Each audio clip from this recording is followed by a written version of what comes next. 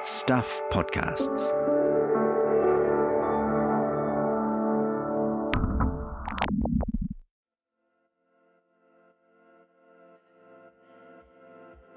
Hi, I'm Michael Wright.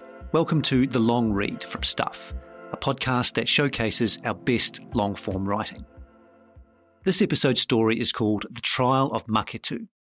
It was written by Stuff reporters Charlie Mitchell and Edward Gay, and reading it for us is Stuff's Potiaki editor Carmen Parahi. Hi, Carmen. Kia ora, Michael. Tell us a little about this story and the trial. What happened?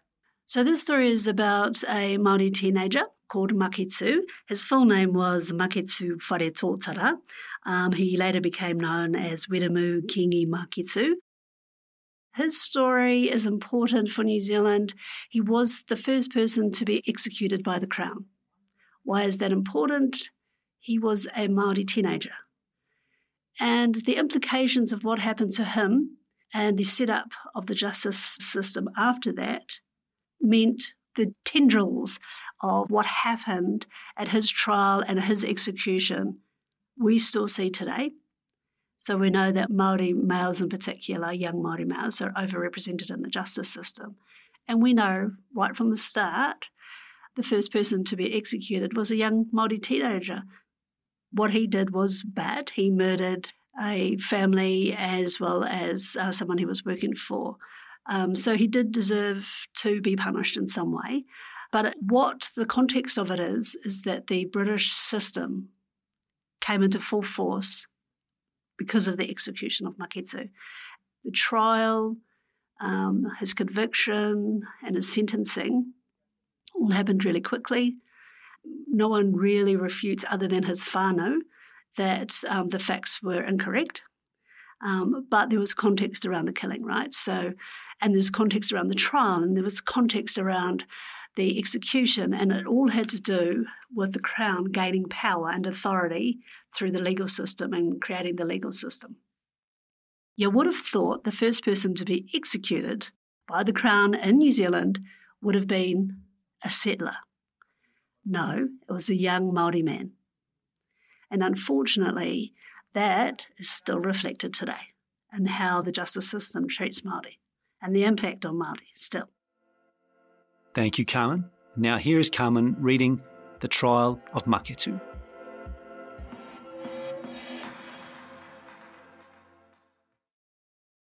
Early one morning, a Māori teenager named Maketū woke to the sound of carpenters building the instrument of his death. For months he had lived in a wretched, rat-infested jail cell on Queen Street in central Auckland as he waited to stand trial. It was early in 1842, and the new colony's justice system was literally being built. The finishing touches were being made to the new Supreme Court building next door, while Maketū awaited judgment. The wooden jail was built on a swamp, bordering a stream that carried the new city's waste to the harbour. When it rained, the sewage flooded the jail cells, one of which was 10 metres squared in area, but held as many as 14 men at a time. With little else to do, Maketū left artwork on the walls, scratchings of a horse, a waka. When it was time, the boy asked to see a reverend. Maketū was baptised and chose the name Wharetōtara Kingi. He was said to have left a written confession, accepting his death as suitable punishment for his deeds. Shortly before noon, he emerged from his cell, shrouded in a blue blanket, holding himself proud and upright as he walked to the gallows, which were surrounded by military officers. A land sale was delayed by an hour so people could watch the boy die. Contemporary accounts say around 1,000 people attended. They were predominantly European settlers. The jail bell tolled and Maketū dropped, snapping his neck, launching him into eternity, as it was described by one newspaper at the time.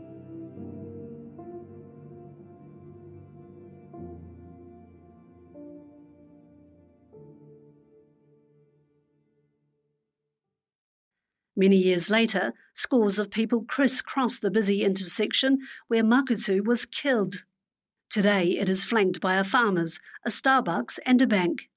A glass-clad office tower now stands on the site of the wooden jailhouse. The filthy stream was buried beneath concrete long ago. But while no plaque commemorates the first of New Zealand's 85 legal executions, Maketū's memory lives on amongst his whanaunga 179 years later. His death marked the moment the extreme boundaries of British rule, the power to legally decide who lives and who dies, were imposed upon Māori at a time when there was considerable uncertainty about whether doing so was within the law. Maketū's death and those of Māori after him served as a clear statement that Māori law, based on customs such as mana, utu, koha and whanaungatanga, had been replaced with the Queen's law. Since then, that system has produced disproportionate outcomes for Māori, up to and including the present day. There have since been attempts to either improve or transform this system.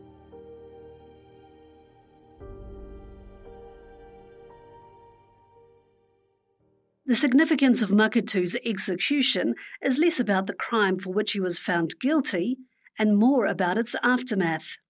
Nevertheless, the crime forms important context. The official story, which is disputed and primarily represents the views of the settlers, goes like this. Maketū was the son of Ruhe, a Ngāpuhi chief and a signatory of the Treaty of Waitangi. At the age of 16, he was working on a farm on Motu Arohia in the Bay of Islands. A settler named John Roberton had bought the island from several Māori chiefs. Soon afterwards, he drowned in a sailing accident. He left behind a widow, Elizabeth, and 2 children. The picturesque Motu Arohia features lagoons, beaches, and majestic rocky cliffs, but Elizabeth Roberton felt isolated and miserable. Her tenure on the land was insecure, given her husband had bought the land, not her. Some Māori believe the land should be returned to its original owner, as was custom. The land carried debt. Elizabeth Roberton did not know if she could pay. She delegated management of the farm to Thomas Bull, a Pākehā settler. Bull had been in trouble. A report in the New Zealand Advertiser in June 1840 shows he was charged with robbing a schooner of tobacco, checkered shirts, and 3 bottles of rum. It's not known what the outcome of the court case was. According to colonial sources, it was Bull who hired Maketū. As the son of a Ngāpuhi chief, Maketū was a rangatira and had mana. But Bull treated him poorly, castigating him for supposedly not working hard enough. He deprived him of food and taunted him. By one account, he physically assaulted Maketū, kicking him. Maketū was said to have received verbal abuse from Roberton too. Amid this tension, a 3-year-old named Isabella Brynd came to live on the island. Her grandfather was a Māori chief named Rewa. Her father was a settler. According to colonial accounts, Maketū was fed up with Bull and his abuse. The teenager snapped. While Bull was asleep, Maketū brandished an axe and struck the man's skull at least 2 times. While doing so, Roberton happened upon the murder. Maketū killed her too, and 2 girls, Roberton's daughter and Isabella Brynd. Roberton's 8-year-old son tried to escape, but Maketū caught him and threw him off a cliff. Maketū returned to the house and burned it down, before going back to his village in a canoe.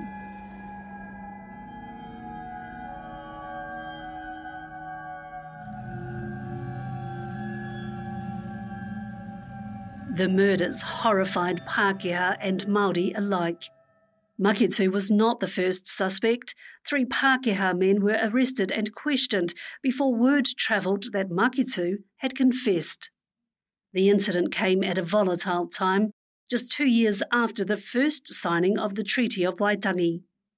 In an essay on Maketū's execution, the historian Paul Moon wrote that official policy at the time was unclear, but suggested British law applied only to British settlers. Māori had not universally ceded sovereignty. a fact some settlers were starting to contest as the Crown sought to assert jurisdiction more explicitly. In that context, prosecuting Maketū would be an unprecedented intrusion into Māori affairs, at least on matters of justice. Both Pākehā and Māori feared any action would cause an escalation from the other. The result was a brief standoff as each side considered their next steps. At the time, Maketū's guilt was never seriously in doubt. He was said to have confessed his crime to members of his whānau who condemned what he had done. He was also said to have confessed to a Pākehā shop owner from Kororareka, who took it upon himself to investigate the crime. The case was further complicated by one of the victims, Isabella Brynd, the mokopuna of Rewa. Her death risked intertribal conflict. It was clear to all sides Maketū should be punished. The question was how and by whom. Around 20 chiefs met in the Bay of Islands to discuss the issue. All but Hone Heke agreed that British justice should be the method to resolve the matter. Maketū's work is his alone, his own. We have nothing to say for him, the chiefs wrote, in a signed letter that was later published in the Auckland papers. That man is with you. Leave him there. Do not bring him back here to us, lest there be a disturbance. Leave him there. Even Maketū's father, Ruhe, was said to have agreed to give up his son, a decision believed to have haunted him for the remainder of his life. Once Maketū was handed over, the justice system took its course. In the space of a week, he was tried, sentenced, and hanged.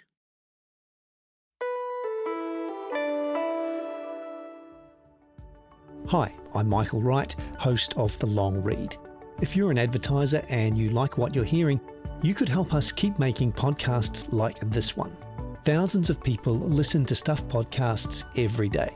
So if you'd like to be part of one of New Zealand's biggest and best podcast platforms, go to advertise.stuff.co.nz/audio and get in touch with us. Back to the show. Sitting on the paipai of Parawhenua Marae near Lake Omapere in the far north, Hinirangi Himiona and Hone Mihaka reflect on the fate of their tipuna. The cousins are descendants of Ruhe, Maketū's father, and live with the intergenerational weight of what happened to Maketū. Maketū's father, Ruhe, was said to be overcome with grief. 2 years after his son's death, he delivered a waiata to Hone Heke in Kaikohe, expounding upon his sadness. Kaore te aroha mō huki huki ana, te panga mai ki ahu, me he ahi e tahu. Alas, this all-devouring grief that burns within me like a flame. Ruhe committed suicide in 1865. I think that Maketū has plagued our whakapapa since then, to be honest with you, Mihaka says. To be labelled and tarnished, to feel like somehow you're a part of what appears to be a wrongdoing. Bullshit. I don't think he did it. This story doesn't seek to prove Maketū's innocence or otherwise, but serious questions surround the investigation and trial. Officials were aware of the political implications. It seemed likely the first person to be judicially executed in New Zealand would be a young Māori, the son of a chief, convicted of an interracial murder. Both Māori and Pākehā watched Maketū's trial. As the New Zealand Herald later reported, the court was crowded with natives, to whom the calm and unimpassioned procedure of English law must at that time have been a strange spectacle. Nowadays, a defence lawyer would be given the best part of a year to prepare a defence case against a charge of murder.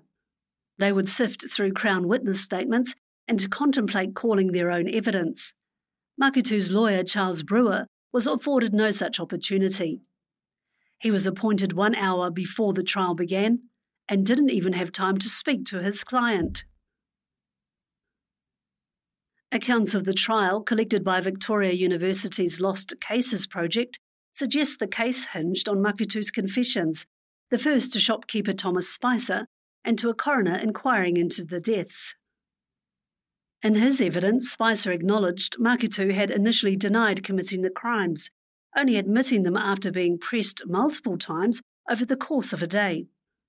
Spicer also confirmed he spoke to Maketū in Te Reo Māori, a language he did not speak fluently. "I will never totally know all the words in the Māori language," Spicer said, according to a report of the trial published in the Māori language newspaper Te Karere o New Tirini. "I don't remember what I said to the prisoner either. But whether or not he admits it, I caught him." In those days, coronial inquests sat with a jury. Spicer was not only a witness at the inquest and the trial, he had been a juror at the inquest. It is also unclear if Maketū knew that confessing to a coroner could be used as evidence against him in court. Today it is well understood that confessions can be coerced, particularly from young or otherwise vulnerable people. The wrongful conviction of Teina Pora, a 17-year-old Māori teenager who falsely confessed to being at the scene of a murder, stands as a contemporary example, with echoes of the case against Maketū. The context of Maketū's confessions aren't entirely clear, but they occurred at a time when imprisonment, let alone execution by the state, was an unknown concept to Māori. Maketū's lawyer said as much in his closing remarks. Supposing both concessions to be admissible, Brewer asked the jurors, did the prisoner sufficiently understand the consequences of making them? Could he be aware that upon them he would be convicted, and that on conviction so heavy a penalty as death would follow? Is it not possible that, not knowing the fearful results to himself of such admissions, he may not have told the truth? The only written evidence of a confession exists in a letter, supposedly representing the thoughts of Maketū on the morning of his execution. "I say it is true. It is right that I should die," the letter says. "It is my own doing, and for my deeds I am going to the place that is burning with everlasting fire." It goes on to talk of religious salvation. The letter is not signed and is written in English, which Maketū did not speak. It is not clear who wrote it, or whether it accurately reflected Maketū's thoughts. The remaining evidence was circumstantial. Several Māori chiefs were called to give evidence, each saying Maketū possessed objects supposedly from the Roberton house, including an umbrella and a sack of rice with blood on it. None who testified saw Maketū leaving the island on the day of the murders or had first-hand evidence he was involved. "What other evidence is there against him beside his own confessions?" Brewer asked the jury. "None."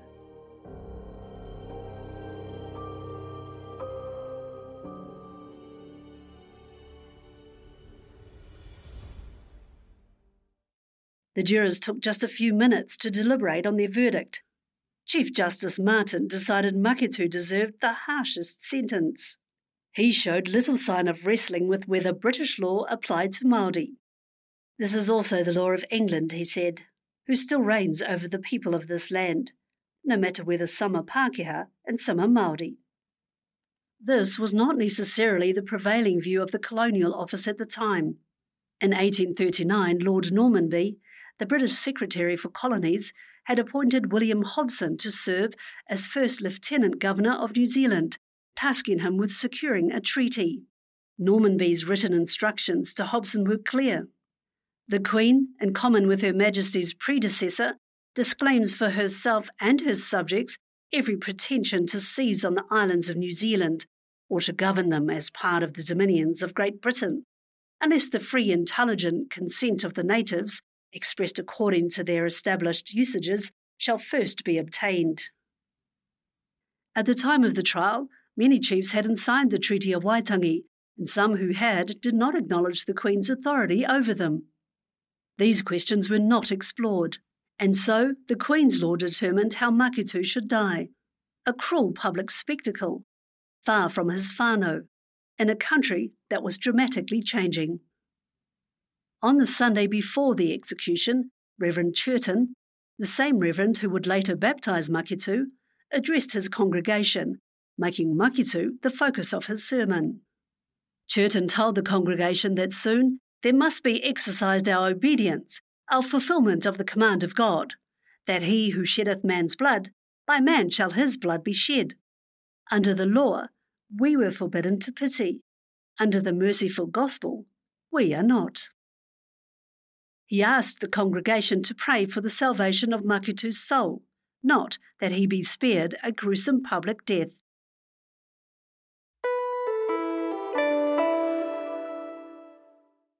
Hi, I'm Carol Hirschfeld, the head of video and audio at Stuff. If you're enjoying our Long Reads podcast, how about contributing to the Stuff supporter program? You can contribute any amount you choose, and you can do it just once, or monthly, or annually. Direct support from people like you helps us produce the kind of journalism you're listening to right now. Go to stuff.co.nz/support. What happened to Maketū has reverberated through history, not just in the stories of his ancestors, but through the entire justice system. Criminal defence lawyer Kingi Snauga describes the case as a kākano, or seed, of a poisoned tree. That tree has now grown into a system of mass incarceration that treats Māori differently, says Snauga, of Ngāpuhi and Te Whakatōhea. Snauga, who is also on New Zealand's newly formed Criminal Cases Review Commission, points to another early case with striking similarities to Maketū, the execution of his tipuna, Mokomoko. Like Maketū, Mokomoko was a rangatira, a person of mana. In 1866, he was one of 5 Māori hanged for the murder of German missionary Karl Wagner at a church in Opotiki. Mokomoko said he was not involved with the murder and had left the scene before it happened. He was convicted based on conflicting eyewitness testimonies. His memorable last words were, "E mate hara kore ana ahau, tēnā koutou Pākehā, hei aha. I die an innocent man. Farewell, Pākehā, so be it." It was not until 1989 that his remains were exhumed from an exercise yard in Mount Eden prison. 3 years later, Mokomoko was formally pardoned, as was Kiriopa Te Rau, another of the men hanged for the crime. Together with the native land courts, which drove the urbanisation of Māori, these early criminal cases have created a sense of deep mistrust of the justice system, Snauga says, a system that has proved an epic failure for Māori. Data shows Māori convicted of crimes are more likely to go to prison than Pākehā, even when accused of the same crime.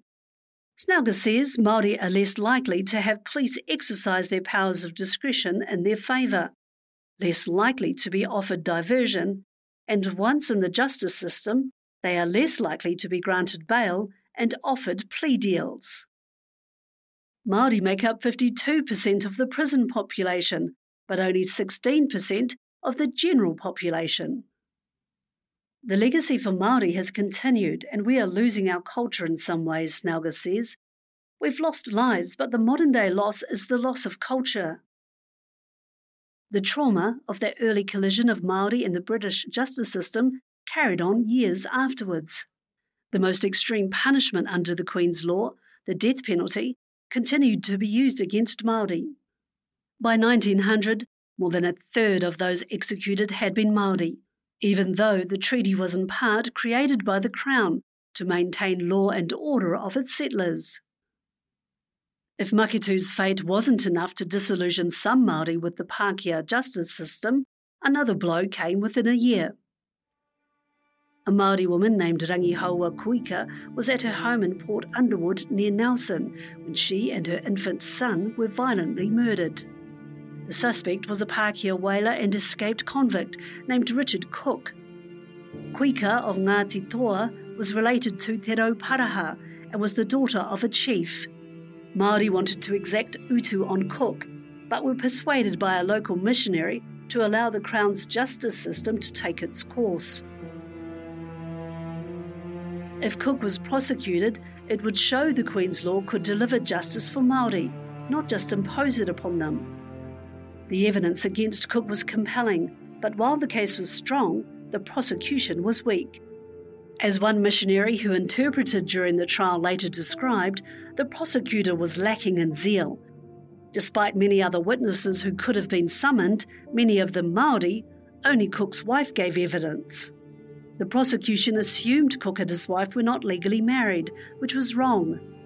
In court, the defence argued under English law, a wife could not testify against her husband. Judge William Martin, the Chief Justice that sentenced Maketū, agreed, and the case fell apart.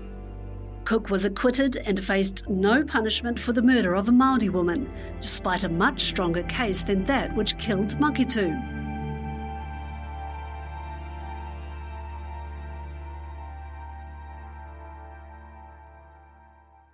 In his Treaty of Waitangi claim, Ngāti Toa outlined the incident and how it had affected Māori. The Māori people of Cloudy Bay and the Wairau were enraged as well as disillusioned with British justice, its submission said. Additional evidence could have easily been obtained from other witnesses at Cloudy Bay, as the local people well knew.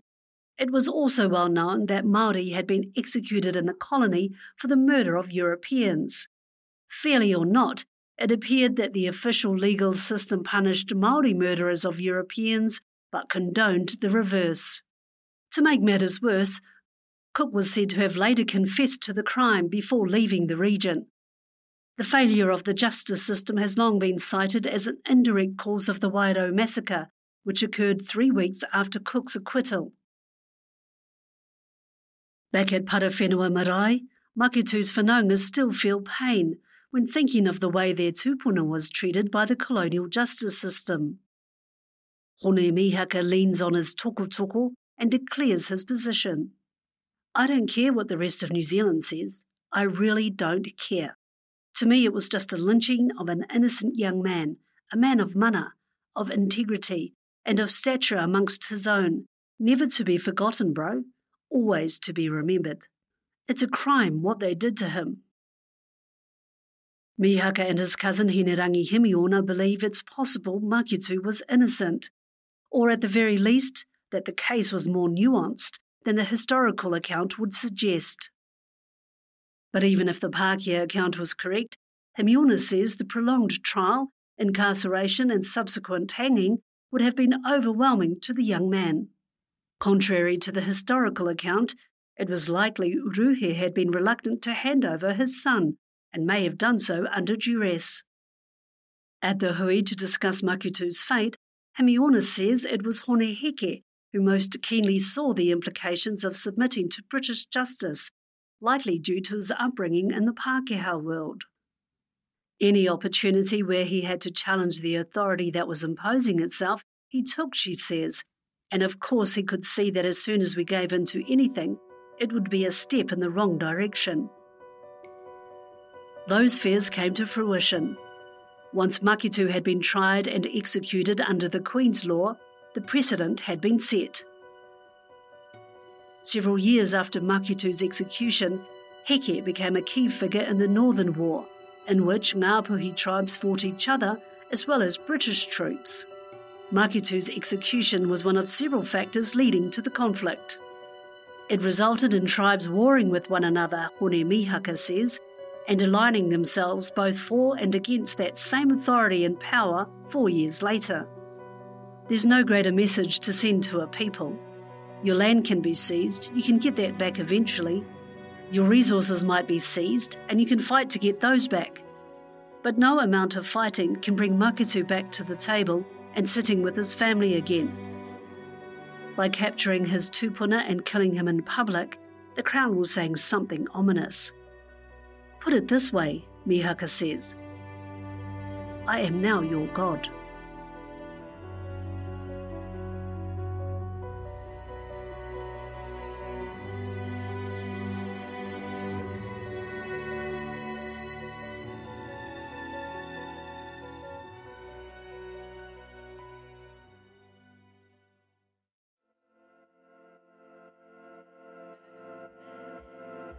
That was The Trial of Maketū on the long read from Stuff, written by Charlie Mitchell and Edward Gay and read by Carmen Parahi. This episode was mixed by Sam Scannell and produced by me, Michael Wright. Stuff's podcast director is Adam Dudding. If you listen via our website, you can hear this story and more like it on the Long Read podcast, available on all the usual platforms. If you liked what you heard, please give us a 5-star rating and a review. It helps other listeners find us. Thanks for listening.